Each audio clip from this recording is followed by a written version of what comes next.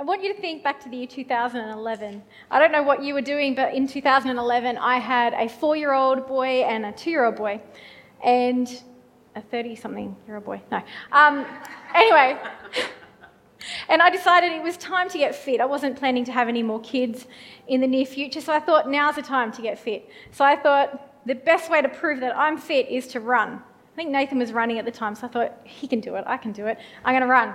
So one day I decided I would get out and run. So I got my hat, very important. I got my active wear, including my sun shirt, also very pretty. And I headed out the front door. It's really hard to put that on. Okay, went out the front door, and I decided that I had this plan, you see. I was going to learn to run 1 kilometre. That was my first goal of running. And I thought to myself, if I can run 1 kilometre, that will prove I'm fit. But today, my first day, I'm just going to run 250 metres because that's much more manageable. So I walked out the front door, I headed down my street, walked to the corner and turned the corner, and in front of me I had my goal to run from one corner past another street to the next street. I was ready to go. So I started running, and I ran, and I'd love to tell you I ran and ran, but I didn't. I got to 40 metres and went, oh my goodness, I'm not very fit. And I was tired. I kept running.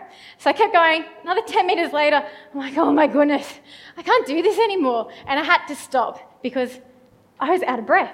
And I realised that I really wasn't fit at all. Now, right in that minute, I had a decision. Would I keep on running, have a break first, and then keep on running? Or would I turn around and go home? So my question for you this morning is, if you were me, what would you do? Would you keep going? Put your hand up if you would keep going. Nice and high. Well, there are a lot of people who keep going in here.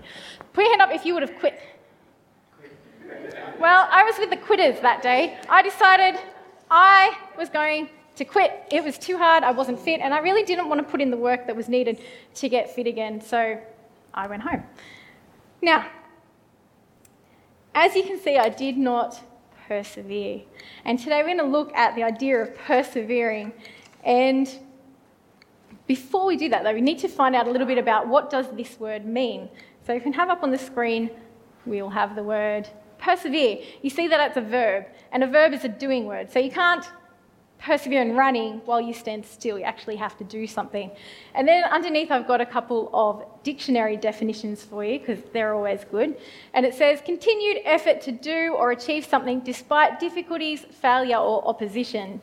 It means steadfastness. I had difficulty with running, but I didn't keep going, so I didn't persevere. Another dictionary says this: to persist in or remain constant to a purpose, idea or task in the face of obstacles or discouragement. That's what it means to persevere.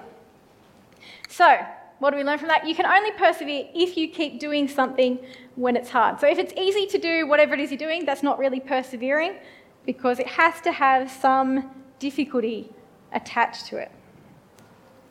Now, is there anyone here who can relate to my running story? Is anyone here who started out wanting to do something only to stop? And is there anyone here who's brave enough to tell us what that was?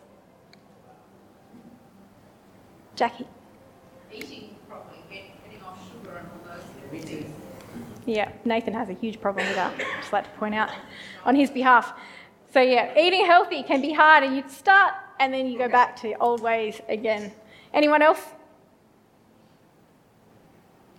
Vincent? Sleeping before 1 o'clock in the morning? Yeah.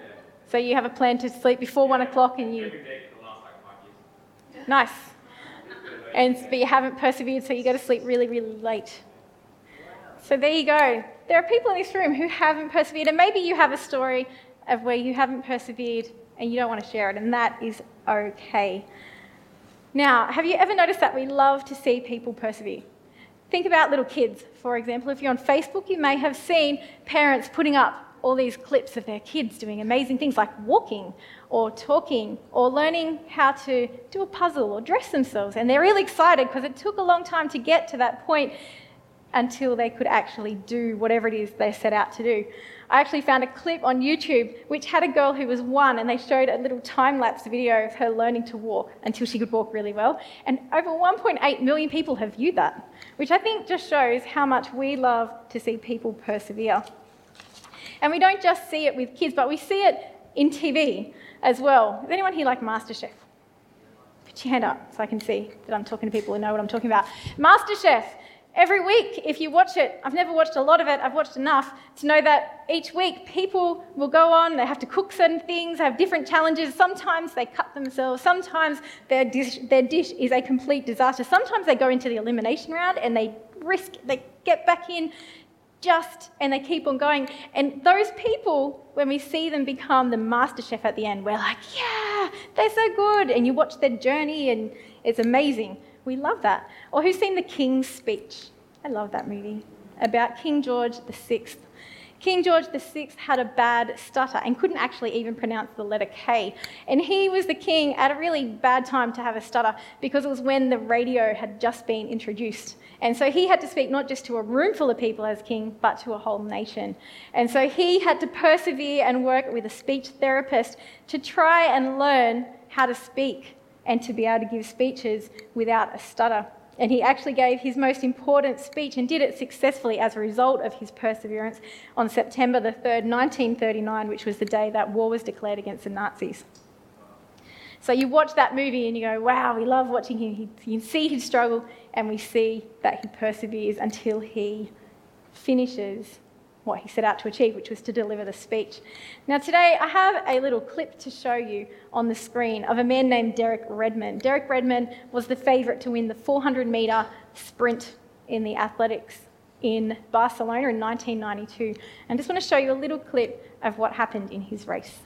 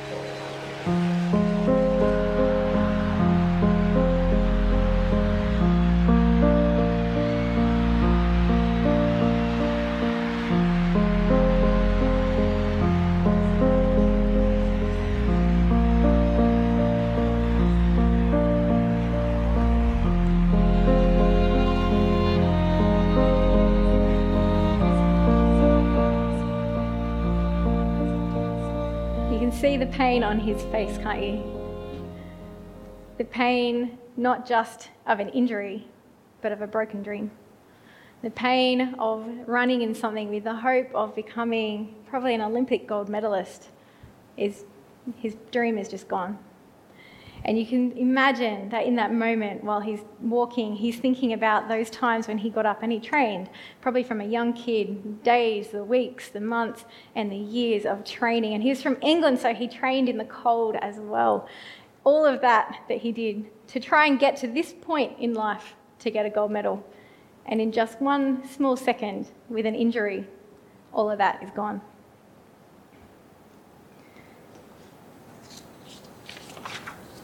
Today, there are people here who are a little bit like Derek Redmond.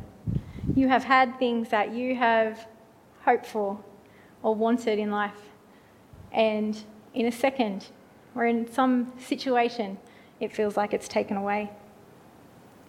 There are people in this room who have things that they have to persevere through. And at the moment, your journey is hard, and you might relate to the pain of having to go through something to persevere on the journey, just like Derek Redmond did. For some people in this room, perhaps you have a relationship that you are persevering through and it's hard work. Perhaps it's caring for a loved one. Perhaps it's studying or working. Perhaps you persevere through your job. Maybe the situation is not great. Perhaps it's exercising or eating healthy, or perhaps you need to persevere in stopping something. Sometimes we need to persevere in not doing things. So things like smoking or drinking too much alcohol, judging other people, talking negatively, watching too much TV or being on devices for too long. Whatever it is that we're challenged to persevere through and give up, that can be hard as well. But each of us have a decision to make. Will we persevere and do those things that we need to do or give up on, or will we quit like I did when I was running? Well, today we're going to find out a little bit about perseverance from a guy in the Bible named Joseph. Joseph he lived in Genesis. Oh, he didn't live in Genesis. He lived in the Bible, in the book of Genesis, way back at the beginning, just after the creation of the world. We see him in Genesis 37, verse 39 to 47. And I believe that his story will encourage each one of us today who are struggling and who need to persevere through something. Now, Joseph was the son of Jacob. Jacob had 4 wives, and Jacob's wife, Rachel, was his favourite wife, and Joseph was the son of Rachel. So Joseph was Jacob's favourite son. And he wasn't particularly wise in how he went about showing that he was his favourite son. He didn't keep it to himself, but he decided that he would give Joseph a coat, an ornate coat that would show everybody how much he loved him, which is a bad idea because he had 11 other sons, 10 of which were half-brothers to Joseph. And as a result of this favouritism towards Joseph, they hated him. And in Genesis chapter 37, verse 4, it says, they hated him and could not speak a kind word to him. And we're not told how long they felt like that about him. We don't know if it was from a young child. We don't know how long that went on for, that he put up with his brothers treating him so badly. But one day they'd had enough, so they decided that they would sell him as a slave. They're going to kill him, and they thought, no, we get nothing out of that, so we'll sell him. We'll get some money. So at the age of 17, Joseph was sold by his very own brothers as a slave and taken to Egypt. So he was taken away from his parents, from his youngest brother Benjamin, and everything he knew, and went to a new country. Now, once he was in Egypt, where he was taken to, he was sold to a man named Potiphar. Now, Potiphar was the captain of the guard. He worked for Pharaoh, the king of Egypt. So he was a man of high position. And Joseph was taken to him. And it says in the Bible that Potiphar was able to trust Joseph with everything that he did. His whole household was under Joseph's care, and he didn't need to worry about anything except what he'd eat and drink. But then we're also told in Genesis chapter 39 that Potiphar had a wife. And his wife had noticed Joseph because he was well-built and handsome. And so, yeah, like my husband.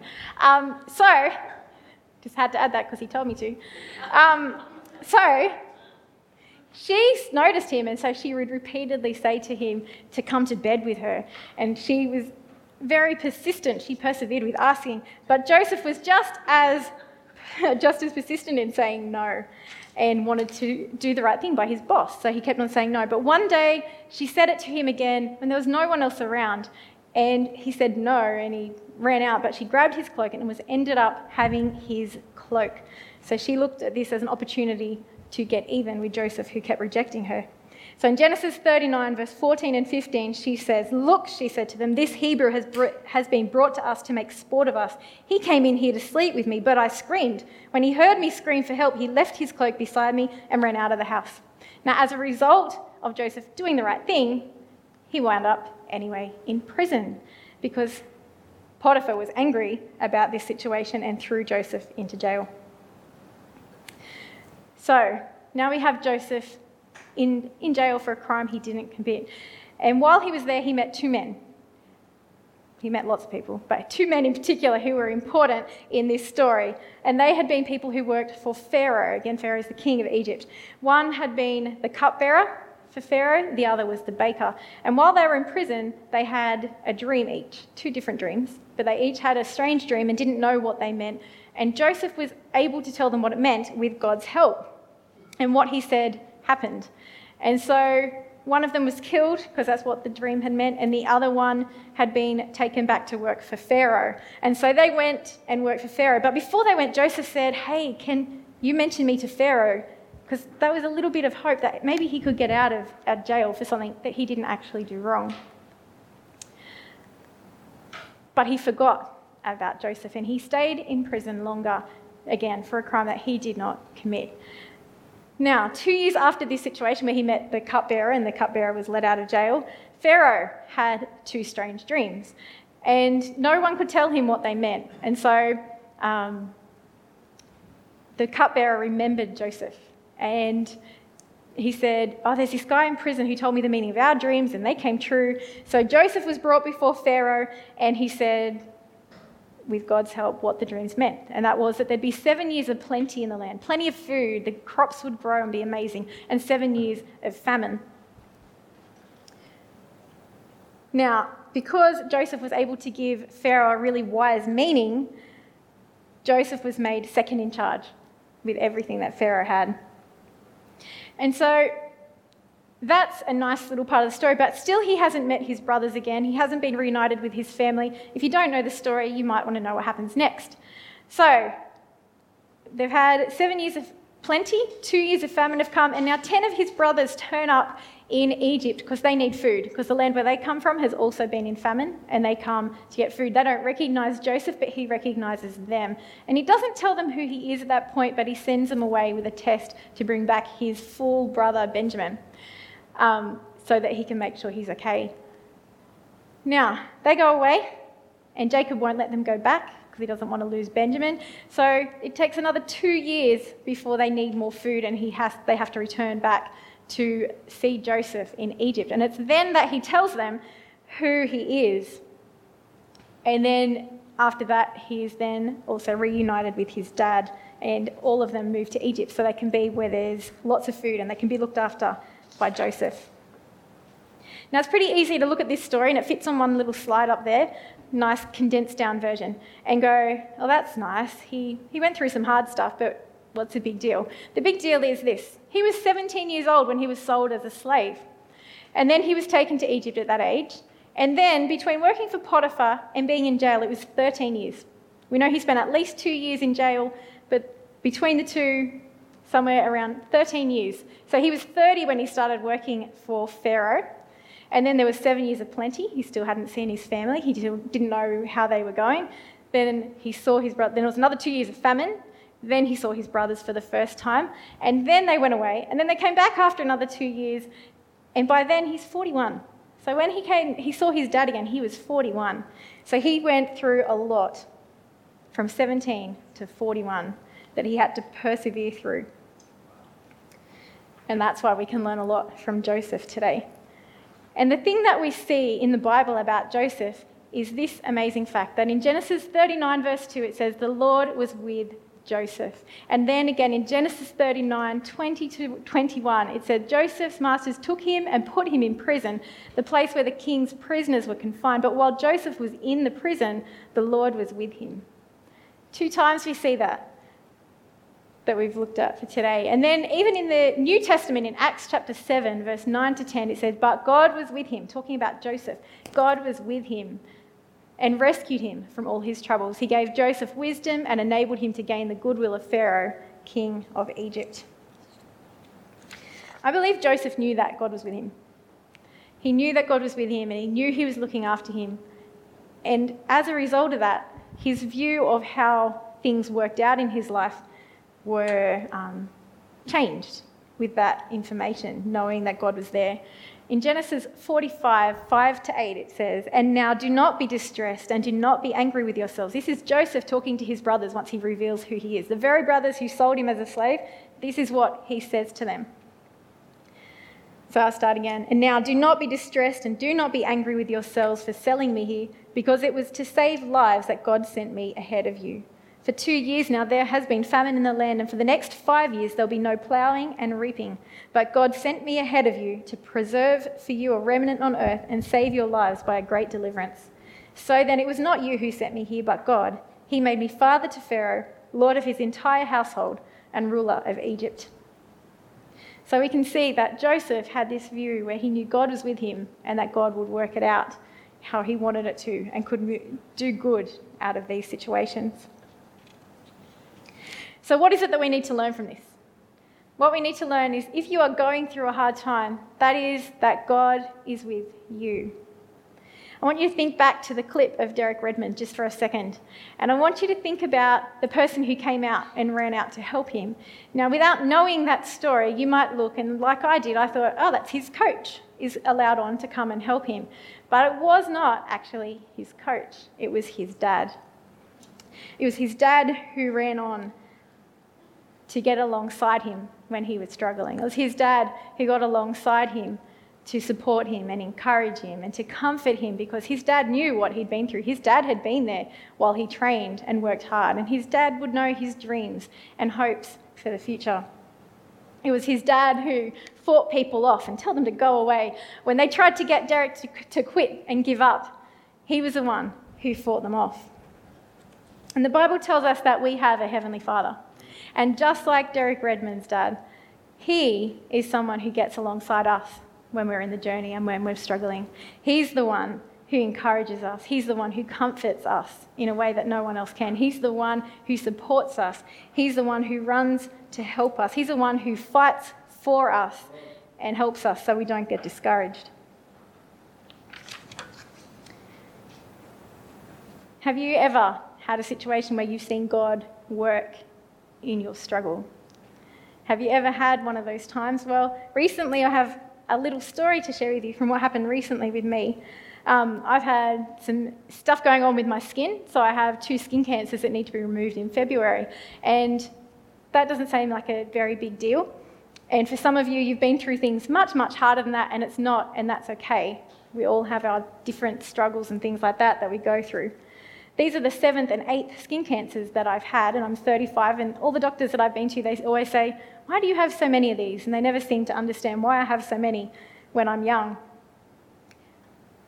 Now, as I said, that may not seem like a big issue, but to go alongside of that, there's this struggle, this battle, which comes back from the fact that we are in a spiritual battle. So Ephesians 6 verse 12 tells us, "For our struggle is not against flesh and blood, but against the rulers, against the authorities, against the powers of this dark world, and against the spiritual forces of evil in the heavenly realms."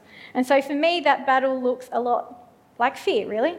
I end up afraid, and I get stressed out about what's going to happen in the future. If I've had 7 and 8 of these things already, what's going to happen in the future?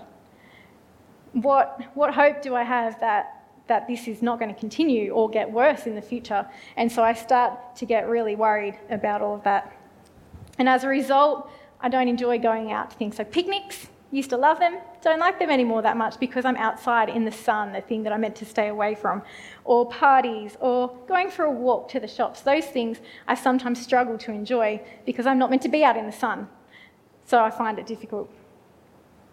And the other night I was sharing some of this struggle with Nathan because I was having a bad few days about it. And I was talking to him and he prayed for me, and that was good to have someone there to talk to. But I still was feeling pretty anxious about the whole thing. And so I thought, I'll change my thinking.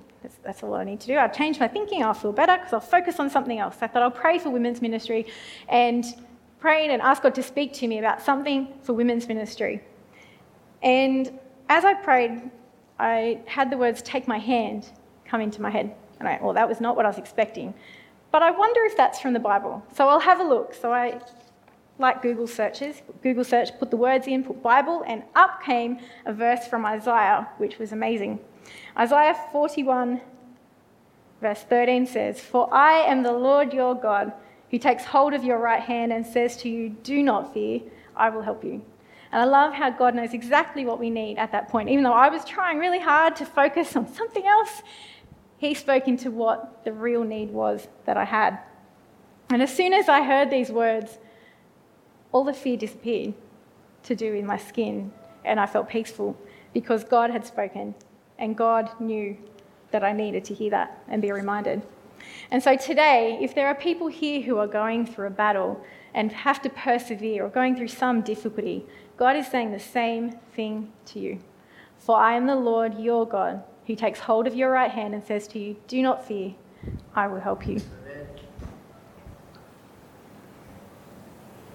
So just as Derek Redmond had his dad there helping him cross the line, we have a God who comes and helps us in our journey. He's the one, as I said, who encourages us and helps us to keep on going. Now, there are people who are persevering through some stuff and it's hard, and maybe that's what you needed to hear, that God's got you by the hand and he's helping you, so don't worry. And for some of you, God's right there to help you, but you're not really leaning on him. It's like if Derek Redmond was running along, instead of turning and leaning on his dad, he pushed him away or something. Sometimes we do that too. So today, I believe the challenge for you is to do what the words were that I heard, take my hand. That God wants us to take his hand. Just as he holds our hand, he wants us to show the same feeling towards him. He wants us to take his help as well and to lean on him. Some people today have failed. They had something that they felt they were supposed to persevere at, that God would have wanted them to persevere at, and you know it and you didn't. And today, there's good news. Because just like Derek Redmond again, who even though he looked like he failed, his dad didn't go, "Oh my goodness, my son, hopeless," and leave the stadium. Instead, he ran to him. And it's the same with us today. When we fail, God doesn't push us away. He runs to us to help us and to show that he loves us. And his love doesn't change just because we failed. And some people today feel like it's too late to persevere. There's something they should have persevered in and they didn't. And so now they have these feelings of, I've stuffed it up. I've wrecked this. I can't go back and fix that now. The message is the same. God doesn't leave you. He doesn't say, "Well, that's just too bad. You blew that opportunity." But he offers forgiveness and he offers a fresh start. And so today for you, maybe that's what you need to hear. That God is with you and he still says to you, "I am your God." He takes hold of your right hand and says to you, "Do not fear, I will help you." So today, I'm going to invite the worship team to come forward. And I want to offer a time for people to receive prayer. So if you are someone who is struggling to persevere through something that you're going through is really hard, or that you just find that you don't do very well at it, then I want you to be able to come and receive prayer today for that and have people get alongside you. As I said, when I was struggling the other day, Nathan prayed for me and that was really good and that was encouraging. So come and receive prayer for that. If perhaps you feel as though you failed at something, and you can get back up and start again, but you know you need God's help to do it, and you know it's going to be hard. Again, we want to pray for you today, for God to help you persevere and keep going. And then for those who I mentioned who maybe feel like they've failed and it's too late to go back, we want to pray for you as well, because it's not too late in God's eyes to get free and to have forgiveness and to start fresh today. So I invite the worship team to come forward. And if that's something that I've said today has stirred something up in you, then I want to invite you to come forward. And perhaps you've never actually taken hold of God's hand at all before, and you're sitting in church thinking, "Well, I've never really done that." Then today, I'd encourage you to do that as well for the first time. Take God's hand, hold on to it, and he won't let you down. He's with Joseph, and he's been with me for 30 years of being a Christian, and he will be with you as well. So let's pray and then, invite forward. Lord God, I thank you. Thank you that you love us and that you run to help us when we need it. You are the one who supports us and sustains us. Thank you that you are the one who fights for us. And thank you that you love us. Thank you, Lord God, that we can be forgiven for stuff that we've stuffed up in the past, Lord, that you forgive us so freely and so easily because you just love us so much. So, Lord God, I ask that today that each person here will be encouraged as they go through life and as they go through this week and whatever they're facing, and that we'll keep our eyes on you, that we'll keep focused on the fact that you are with us and that we won't be afraid or worried because we know that you will help us, Lord. In Jesus' name, amen.